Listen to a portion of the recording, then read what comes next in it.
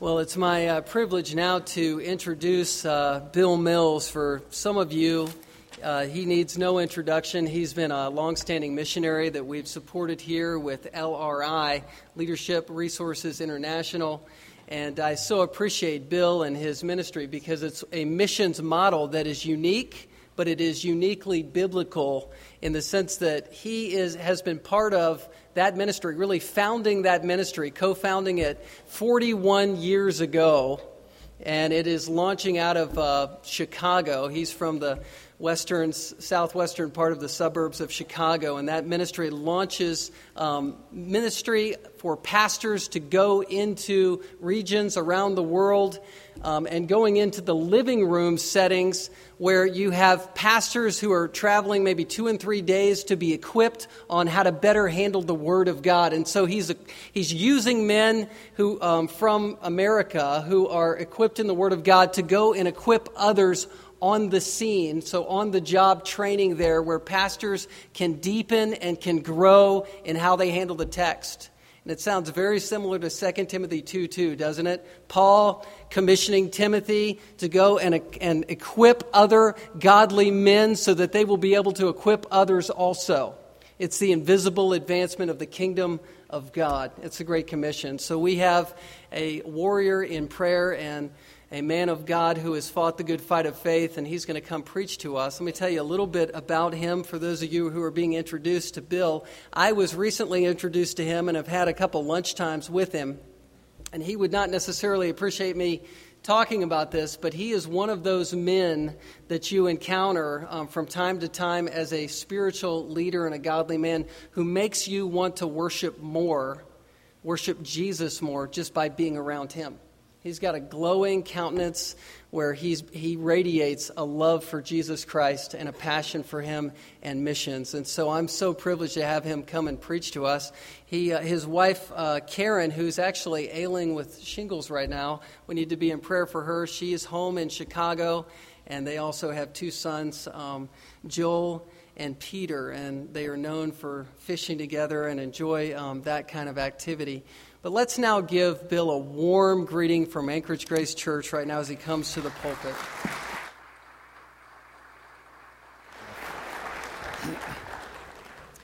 Thank you, Pastor Jeff. You are so gracious. And I'm grateful for the privilege of being with you. It's exciting for me to always be at Anchorage Grace because of what I receive in the love that you give, the warmth of the fellowship, but most of all, your desire to exalt Jesus, not only here among you, but throughout the world. Thank you for your love and commitment to Karen and me and to the ministry that we share together. You have been so faithful in your giving and your encouragement and your prayers. Thank you, thank you. And I am looking forward to this day with you.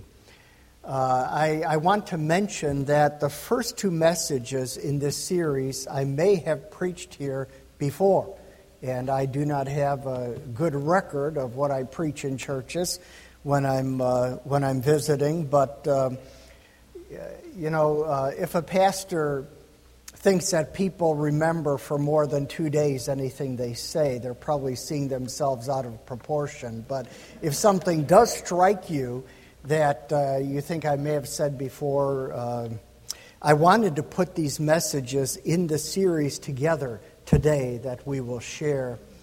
And so this morning we're going to talk about the power of worship in spiritual warfare. The first message this afternoon will be by way of personal testimony as well as study in the Word, how God creates a heart of worship within us, as we look at the problem of mercy. And then the last session will be a Psalm of Asaph, where he gives testimony to how God enabled him to worship even in the day of trouble. And I believe that will be a very strong encouragement to you. And then we are going to close our time by sharing worship together as we bring scriptures and songs and prayers of thanksgivings and encouragements to one another. So we'll very much look forward to this day with you. I do want to briefly mention the book table. I don't do it because it's most important to me, but I don't want to mention it at the end, and I want to tell you a little bit about it. We are a mission organization. We have training teams, about 25 of them, throughout Asia, the South Pacific, Africa, Latin America, and the former Soviet Union. Our passion is the promise of the prophet Habakkuk, that the earth will be filled with the knowledge of the glory of the Lord as the waters cover the sea. So there are some materials on the table focused on missions and evangelism. Marnie Carlson on our staff wrote in our booklet series, The Harvest is Ripe, Sharing the Father's Heart for Lost People. She also wrote another booklet on the table, The Way to Heaven, a daughter's letter to her dad. It's a great tool for sharing the gospel. I think there's only one copy there, but you can pick that up. Craig Perrow, whom you know, our president, wrote A Lasting Legacy, Investing Our Lives in People, and this is about Barnabas. And then this tool, which is a very strong prayer tool to disciple your children, not only in prayer but in missions. It's titled Operation World. There's been a whole series of these editions. This is the latest one. But you can actually look up any country in the world and learn more about how to pray for the believers in that place. Information about the church, what their challenges are, how you can participate in what God's doing there. So take a look at that. There are CDs of the 3 messages in this series in the center of the table. The other CDs are the Bible conferences that we bring to churches. In the booklet series, this message is printed up in a similar form titled The Battle is the Lord's, Praise, Worship, and Spiritual Warfare. Now, everything on the book table is there on an offering basis. Nobody is going to be selling stuff to you. So take what you'd like, put in what you can, and make use of it. And then turn with me in your Bibles to 2 Chronicles chapter 20. Psalms is right about in the middle of our Bibles. To the left of Psalms is a series of historical books. You have 1st and 2nd Samuel, 1st and 2nd Kings, and then 1st and 2nd Chronicles. We're going to be in chapter 20. And I want to ask you, as you turn to this text, if you have a strategy for spiritual warfare. A plan for when your enemies come upon you, seeking your destruction. When Satan comes at you, perhaps a frontal attack, maybe blindsiding you in an unexpected way. Maybe coming at you like a dog, nipping at your heels, just trying to wear you down till you lose heart and give up and walk away from the Lord. Perhaps when you face terrible sickness or financial pressures or confusion, when there are conflicts in your marriage or family or ministry. Do you have a strategy for when your enemies come? I want to suggest for you this morning a strategy for spiritual warfare from this great scripture in the Word of God. Now, as we come to 2 Chronicles 20, the wicked king Ahab of Israel has just been killed in battle. And King Jehoshaphat of Judah has just appointed some of the Levite priests and heads of the Israelite families to administer the law of the Lord. So begin with me in verse 1 of 2 Chronicles chapter 20. After this, the Moabites and Ammonites, and with them some of the Meunites, came against Jehoshaphat for battle. Some men came and told Jehoshaphat, "A great multitude is coming against you from Edom, from beyond the sea, and behold, they are in Hazazon Tamar," that is, En-Gedi. Then Jehoshaphat was afraid and set his face to seek the Lord and proclaimed a fast throughout all Judah. So when King Jehoshaphat learned that several of the armies of his enemies had gathered together and were descending upon Judah, seeking Jerusalem's destruction, there was some very real fear that gripped his heart. And fear is a very honest and real response in times of danger, when we're facing terrible enemies, when we look before us and perhaps all we can see is hopelessness and destruction. Fear is very real, and it was for Jehoshaphat. But in his fears, he called his own heart and his people to seek the Lord. Verse 4, and Judah assembled to seek help from the Lord. From all the cities of Judah, they came to seek the Lord. So following the example of their king, the nation began to gather together to seek their God in the midst of this great crisis. Verse 5, and Jehoshaphat stood in the assembly of Judah and Jerusalem in the house of the Lord before the new court and said, now I want you to visualize the scene as we walk through this text. This is a vivid portion of God's word. We can see the enemies coming, the armies marching toward Judah. And we can see the people of God beginning to gather together in their fear, but in their hope for their God as well. And now King Jehoshaphat will stand before his people. What will he do? What will he say when they are so afraid, when they're overwhelmed, and when they are threatened with destruction? Will he give them a political speech?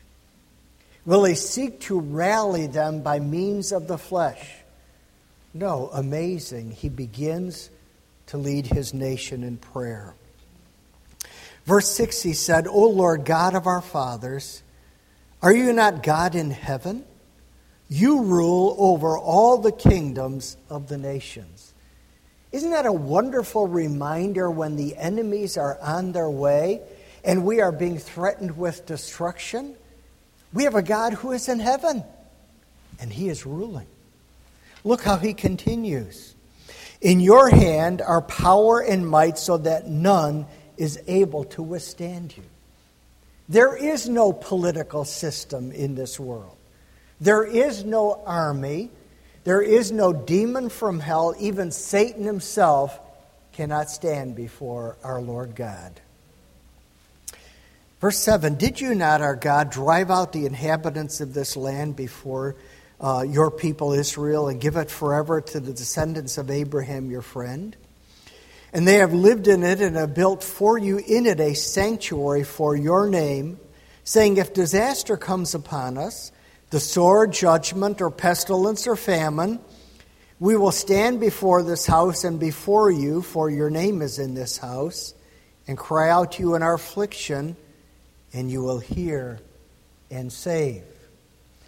The time to lay out our strategies for the battles we will face is not when the enemies are at the door. Long before the coalition of these armies began to descend upon Judah, God's people had purposed in their hearts, if calamity ever comes upon us, whether it's the sword of judgment or plague or famine, we will gather together before this temple that bears God's name, and we will cry out to him in our distress. I urge you to lay out your strategy, make your plans to seek God when you are threatened by terrible enemies. We lose our bearings often in the midst of warfare. It's hard to know which way's up and which way's down and how to go and what's right and what's wrong. We have to make our plans before the enemies are there. That's what God's people did. Verse 10. And now behold, the men of Ammon and Moab and Mount Seir, whom you had not let Israel invade when they came from the land of Egypt, and whom they avoided and did not destroy, behold, they reward us by coming to drive us out of your possession, which you have given to us to inherit. This is an interesting part of Jehoshaphat's prayer. He's reminding God of his history with his people. And he says, God, when we came into the promised land, there were actually territories that you did not allow us to invade, and peoples you did not permit us to destroy. Now look at how they're repaying us. They're coming to destroy us. And so he says,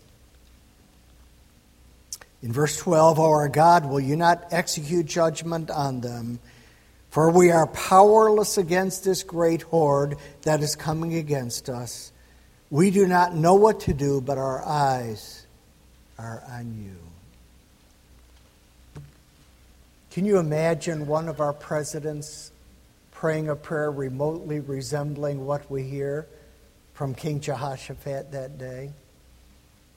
What humility. What confession of weakness as this king stands before his people. He doesn't say to his nation, no worries. We've actually prepared for days like this. We've got resources. We'll handle this. Go home. No. He says, we have no power with which to face an enemy like this.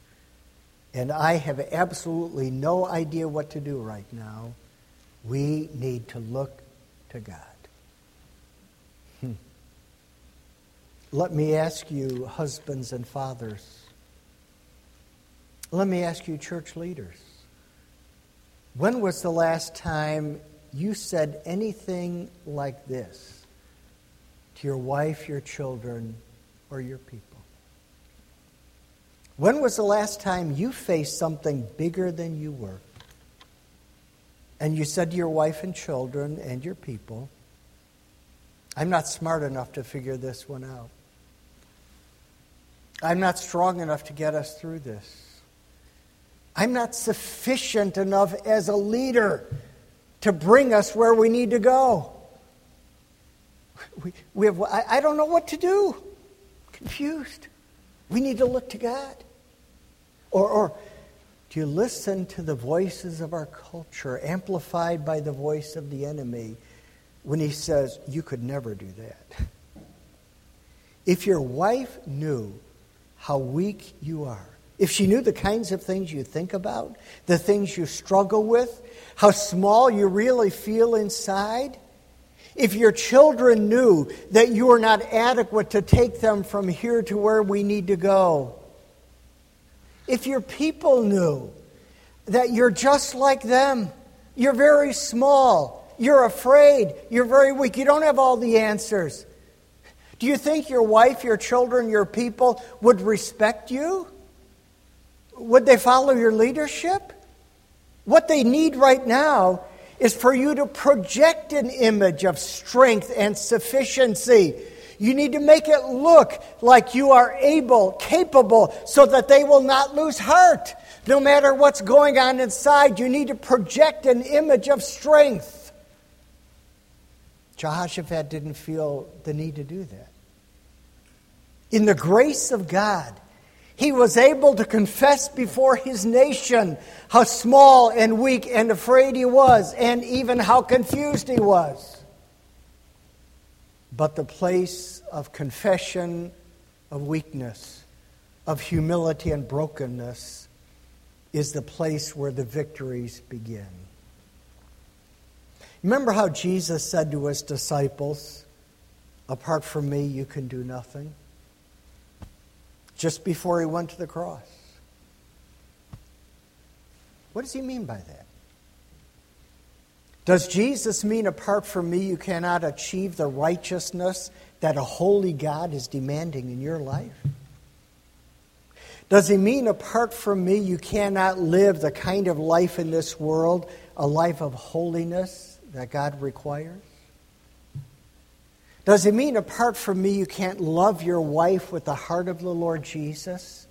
Or your husband reflecting the Spirit of God? Or your brothers and sisters with serving and giving? Apart from me you can't do that? Does he mean apart from me you can't get up in the morning and go to work each day? Or to school? Do your job?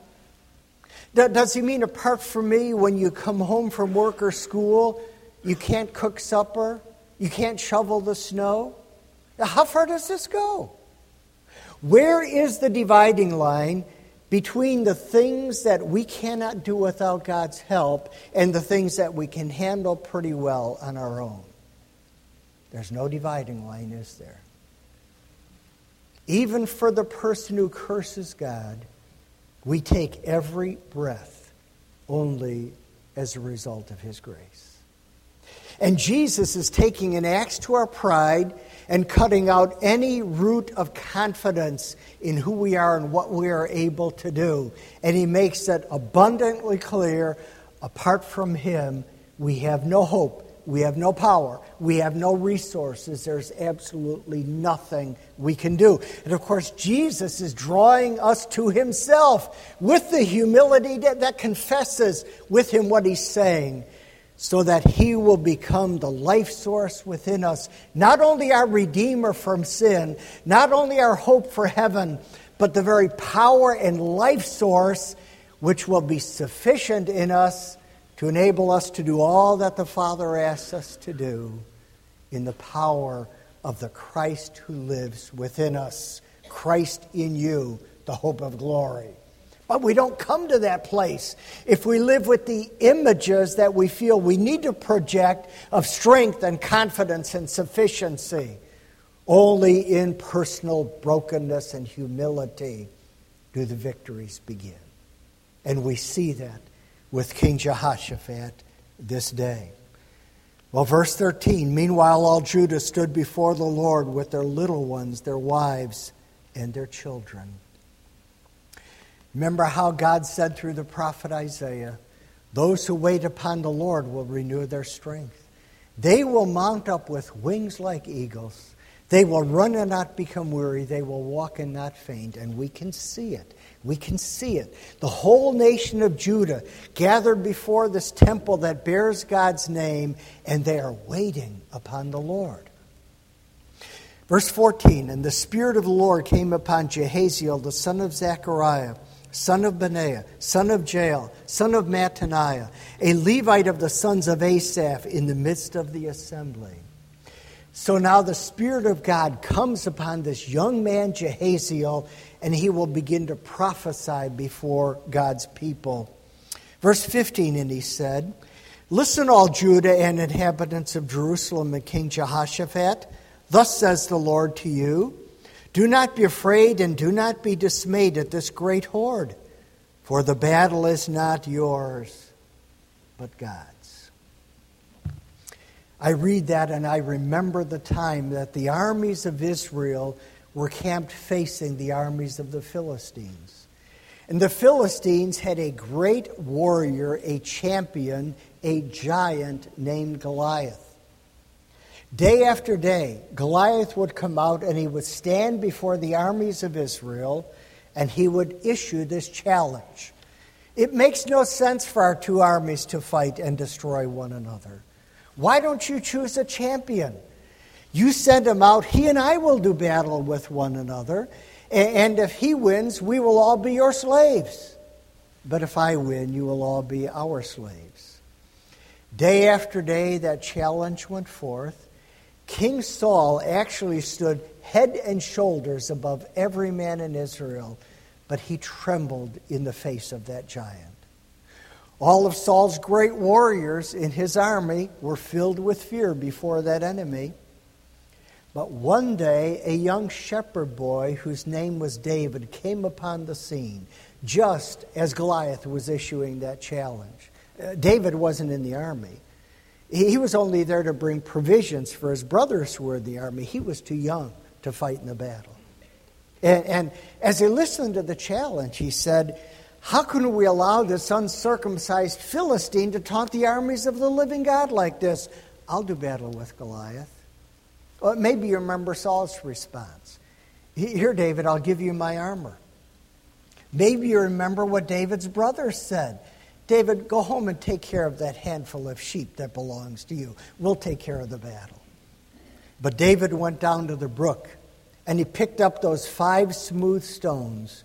And as he ran out to meet Goliath, he said 2 things of overwhelming significance.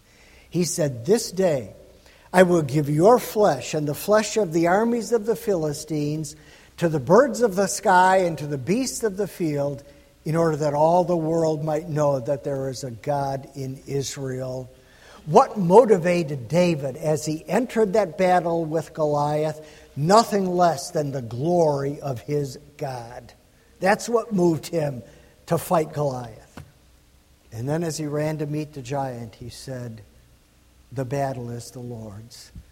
And it was that understanding that separated David from King Saul and all of Saul's great warriors. They thought it was their battle. And they looked at Goliath and they said, "That giant is so big. There is no way we could ever win this battle." But David's eyes were on his God. And he said, "Our God is so great, there is no way we can lose this battle." The battles that are taking place right now in our minds and in our hearts, in our marriages and our families and our ministries, the battles are the Lord's, and He is our great warrior. He is all of our hope. Verse 16, or where are we? 16. "Tomorrow go down against them. Behold, they will come up by the ascent of Ziz. You'll find them at the end of the valley east of the wilderness of Jeruel. You will not need to fight in this battle." Can you imagine more encouraging words for an army to hear that day? There is a coalition of the armies of their enemies descending upon them. They are far outnumbered, outpowered. They're overwhelmed. They're threatened with destruction. They feel hopeless. And yet here's the word of the Lord. You will not have to fight in this battle. Can you picture the cancer patient sitting in the doctor's office? There's been sickness and weakness for many weeks. The x-rays are finished, the tests are completed, and the doctor comes into her office and says, "I have terrible news.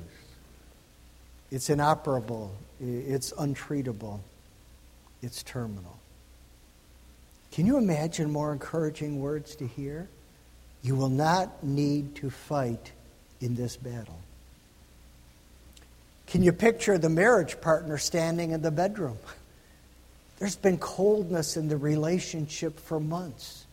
And then the other partner comes in and says, I found someone else. I'm leaving. Can you picture the parents who desire nothing more than for their children to live for the glory of God? And yet they're watching as the hearts of their children seem to be stolen away more every day by the materialism, the opportunities, the lifestyle of this system, and their hearts are breaking. Can you picture the pastors who so desire for their people to be raised up of God, to invade the darkness around them, tear down the strongholds of the enemy, walk with God in building a kingdom that will never pass away? And yet every time they come to the monthly board meeting, they're confronted only with a commitment to maintain the status quo, no vision for missions, no heart for evangelism, gossiping, backbiting, and divisions among the people. Their hearts are breaking. Can you imagine more encouraging words for those people to hear? You will not need to fight in this battle. We have a great warrior, a champion. The battles are the Lord's. He empowers us. He brings the victories. He calls us to walk with Him in them. And we rest in the battles. Where are we? Still in verse 17. You will not need to fight in this battle. Stand firm, hold your position, and see the salvation of the Lord on your behalf, O Judah and Jerusalem. Do not be afraid and do not be dismayed. Tomorrow go out against them, and the Lord will be with you. His presence is our peace. And this is one of the great themes of our Bibles from the beginning to the end. There's this amazing assumption on the part of our Lord God that His presence changes everything. And so when He says to His people, I am with you, He just takes for granted that will bring rest to our souls and enable us, set us free to walk with Him in the victory that He's providing. Well, verse 18. Well, let's go back. Verse 17. You will not need to fight in this battle. Stand firm, hold your position, and see the salvation. Now, see the relationship between standing firm, holding our position, and watching the deliverance of our God. We are resting in Him. He is at work. He is bringing the victory. Now, think of this correlated to Ephesians and chapter 6. Stand firm, hold your positions. Excuse me. What is our position in spiritual warfare? As Paul writes to the church at Ephesus, he helps us understand it, right?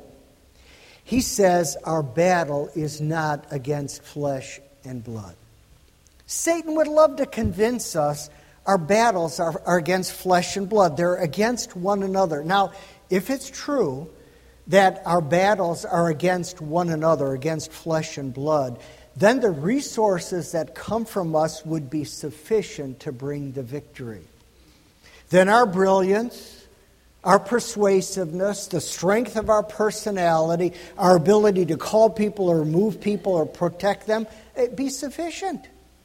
Then it really would be my mind against your mind. If I can just convince you that this is true, I can bring you to salvation, or I can bring you to the place to trust in the Lord.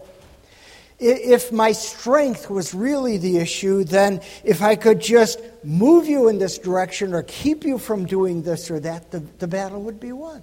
But it's not true. Our battles are not against flesh and blood. They're against the spiritual forces of wickedness in the heavenly places. The real battles are not even going on in the realms of time and space. They're taking place in the heavenlies. So what resources do we bring to the battles going on in the heavenlies? Would our brilliance, our personality, our strength, our eloquence, do those make any difference in the heavenlies? Of course not. So Paul says, therefore, take up the full armor of God and stand. Stand firm. Of course, the enemy is screaming in our ears. Say something. Do something. Figure it out. Work it out. Gut it out. Make it happen. This all depends on you. How strong you are. How smart you are. How well you perform in this situation. God is saying, stand. That's our position in spiritual warfare. To stand firm in the greatness of our God. Stand firm. Do you realize what a promise this is for God's children? What a promise for parents, and what a promise for church leaders. This is a scary world. We are facing terrible enemies on every level. This is a place where people seem to get destroyed all around us all the time. And perhaps you've even heard parents or adults say, I wonder if it's even right to bring children into this kind of world. Do you think this world has ever been a safe place to raise children? Of course not. But God is here. And in Him, even in this scary, frightening, destructive world, God's people are able to stand and stand firm. Everything's shifting, moving, shaking, threatening around us, and we're able to stand and stand firm in how good and powerful, great is our God. Stand firm, hold your position. The Lord will be with you. Verse 18. Then Jehoshaphat bowed his head with his face to the ground, and all Judah and the inhabitants of Jerusalem fell down before the Lord, worshiping the Lord. And the Levites of the Kohathites and Korahites stood up to praise the Lord, the God of Israel, with a very loud voice. And so the response to Jehaziel's prophecy is the people of God begin to break forth in worship before the Lord. Verse 20, they rose early in the morning and went out into the wilderness of Tekoa. And when they went out, Jehoshaphat stood and said, Hear me, Judah and inhabitants of Jerusalem. Believe in the Lord your God and you will be established. Believe in His prophets and you will succeed. And when he had taken counsel with the people, he appointed those who were to sing to the Lord and praise him in holy attire as they went before the army and say, "Give thanks to the Lord, for his steadfast love endures forever." Now here's the heart of the strategy. Built on the prayer and the humility, the confession of weakness, the place of brokenness, here is the strategy. Before the soldiers would go the worshipers. The army, the soldiers, would be led into battle that day by those who are lifting God high in his holiness, exalting him in his glory, and pouring out thanksgivings before him. That is a beautiful picture of the power and the gift of the worship team. The worship team leads the soldiers into battle. And the song of the worship team is the song of the angels around God's throne. How do we know that? Because Isaiah gives us the scene as he describes his call to the ministry.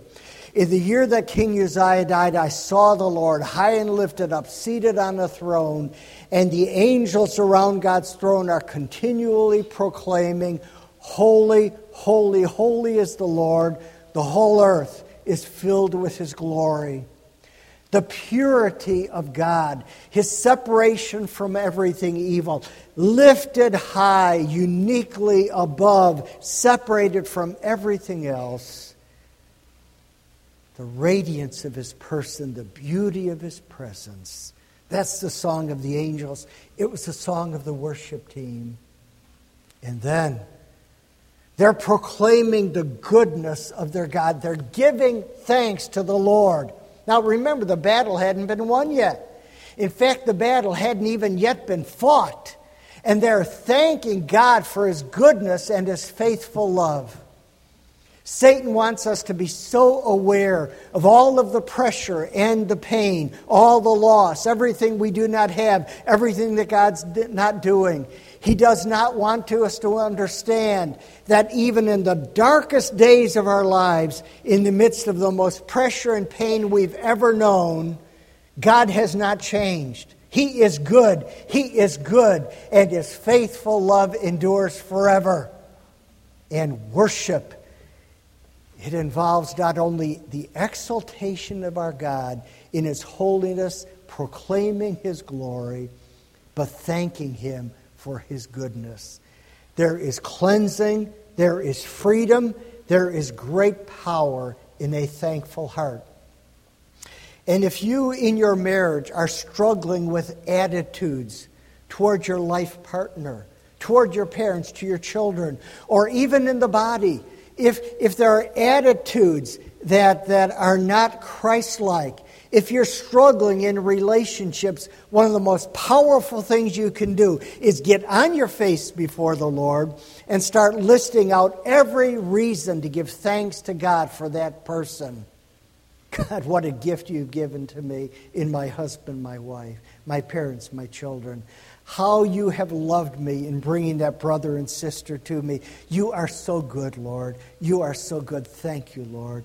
There is cleansing and there is healing, great power in a heart of thanksgiving. Well, look what happens in verse 22. When they began to sing and praise, the Lord set an ambush against the men of Ammon and Moab and Mount Seir, who had come against Judah, so that they were routed. For the men of Ammon and Moab rose up against the inhabitants of Mount Seir, devoting them to destruction. And when they had made an end to the inhabitants of Seir, they all helped to destroy one another. Now again, visualize the scene. See the worship team leading the army into battle. Hear what they're proclaiming. God, you are holy. You are glorious. You are good. And what's happening among their enemies? The enemies are fighting with each other. They're destroying each other. And then who is ever left? They're destroying themselves. This is spiritual warfare. This is the power of worship seen. Now, as we were standing in worship this morning, and the worship team was leading us, if God would have given us the eyes to see it, what would we have seen? We would have seen the demons of hell fleeing this room. We would have seen the angels of God coming and filling this place. Satan cannot stand where our God is lifted high in worship. I encourage you to do this. In the battles you face from day to day, make worship your strategy. Don't make believe things about yourself that aren't true. You are not very big. You are not very smart. You are not very strong. You are not very spiritual. Admit it. Don't make believe. But there's hope in this message. What is it? It's okay to be very small in the face of terrible enemies if we have a very big God. Our hope is not in who we are and what we're able to do. Our hope is in the greatness of our Lord and the power that we experience together as we lift Him high in worship. We'll look down to verse 27. Then they returned, every man of Judah and Jerusalem, and Jehoshaphat at their head, returning to Jerusalem with joy, for the Lord had made them rejoice over their enemies. They came to Jerusalem with harps and lyres and trumpets to the house of the Lord. You know, we can hear the conversations from their enemies, that coalition of the armies as they're descending upon Judah. This is a very small army. This is a very weak enemy. The battle will be very short. Before long, we'll be enjoying the spoils of victory. When the battle was over, God had given His people the cause to rejoice over their enemies. And they worshiped not only before the battle, they worshiped during the battle, and they worshiped when the battle had been won, because they knew only God had given them this great victory. And then look, verse 29, the fear of God came on all the kingdoms of the countries when they heard that the Lord had fought against the enemies of Israel. The glory of God is at stake in the way we walk through the battles of our lives. If we really are smart enough and strong enough, spiritual enough, anything enough to bring ourselves to victories, who gets the glory? Do you really want the people you live with in your larger family, your friends, your coworkers, your neighbors, to look at you and say, boy, that guy sure has his stuff together. Everything he touches turns to gold. Look at how organized that woman's family is. Look how they function. Look at their relationships. Look at the success of the children. Do we really want people to look at us and affirm us? But when we're quick to talk about how weak and small we are, but how beautiful and glorious is our God, we can point people to Him. We want the fear of God to come upon our larger family, our co-workers, our neighbors, and our friends, because our eyes are on the throne room. We want them to be with us there in heaven, worshiping our great God forever and ever. The only way that's going to happen, if God would use us in the process, is to confess how small we are and point them to the greatness of our God. We don't want them to worship us. We want them to worship Him. Look at verse 30. So the realm of Jehoshaphat was quiet, for his God gave him rest all around. When God's people humbled themselves before Him, and they exalted their God, confessing their weakness, God not only brought them this great victory, He gave them peace and rest. God's people, we are so in need of peace and rest in these days. You know, the truth is, every battle that we've touched on this morning and many more are being fought right now by people in this very room. Some of us are facing personal temptations that are bigger than we are. We're not doing well with them. Some of us are afraid at the circumstances and life situations we face. Some of us are facing terrible financial pressures. Some of us are confused about the future. Some of us experiencing sickness or grief or loss. We're in terrible battles. Only when we lift God high and confess how small we are, when we worship Him, do we experience the victory and the peace and the rest. Isn't rest a wonderful thing? God gives his children rest. Anybody else talking to you about rest in these days? Who talks about rest? Does your boss at work talk about rest? Does your teacher at school give you rest? No. Everywhere. There's the pressure to perform, to succeed. Our circumstances don't give us rest. They overwhelm us. No rest. What happens when we turn on the news or read the newspaper? It's about unrest. Everywhere there's unrest. Who talks about rest? One person talks about rest. Our God. It's one of the most wonderful themes of the Bible and one of the most beautiful gifts God gives to us as his children. Gives us rest. You remember when you read Genesis 1? Several key repetitions, aren't there? God spoke his eternal word and life sprang forth. Another repetition.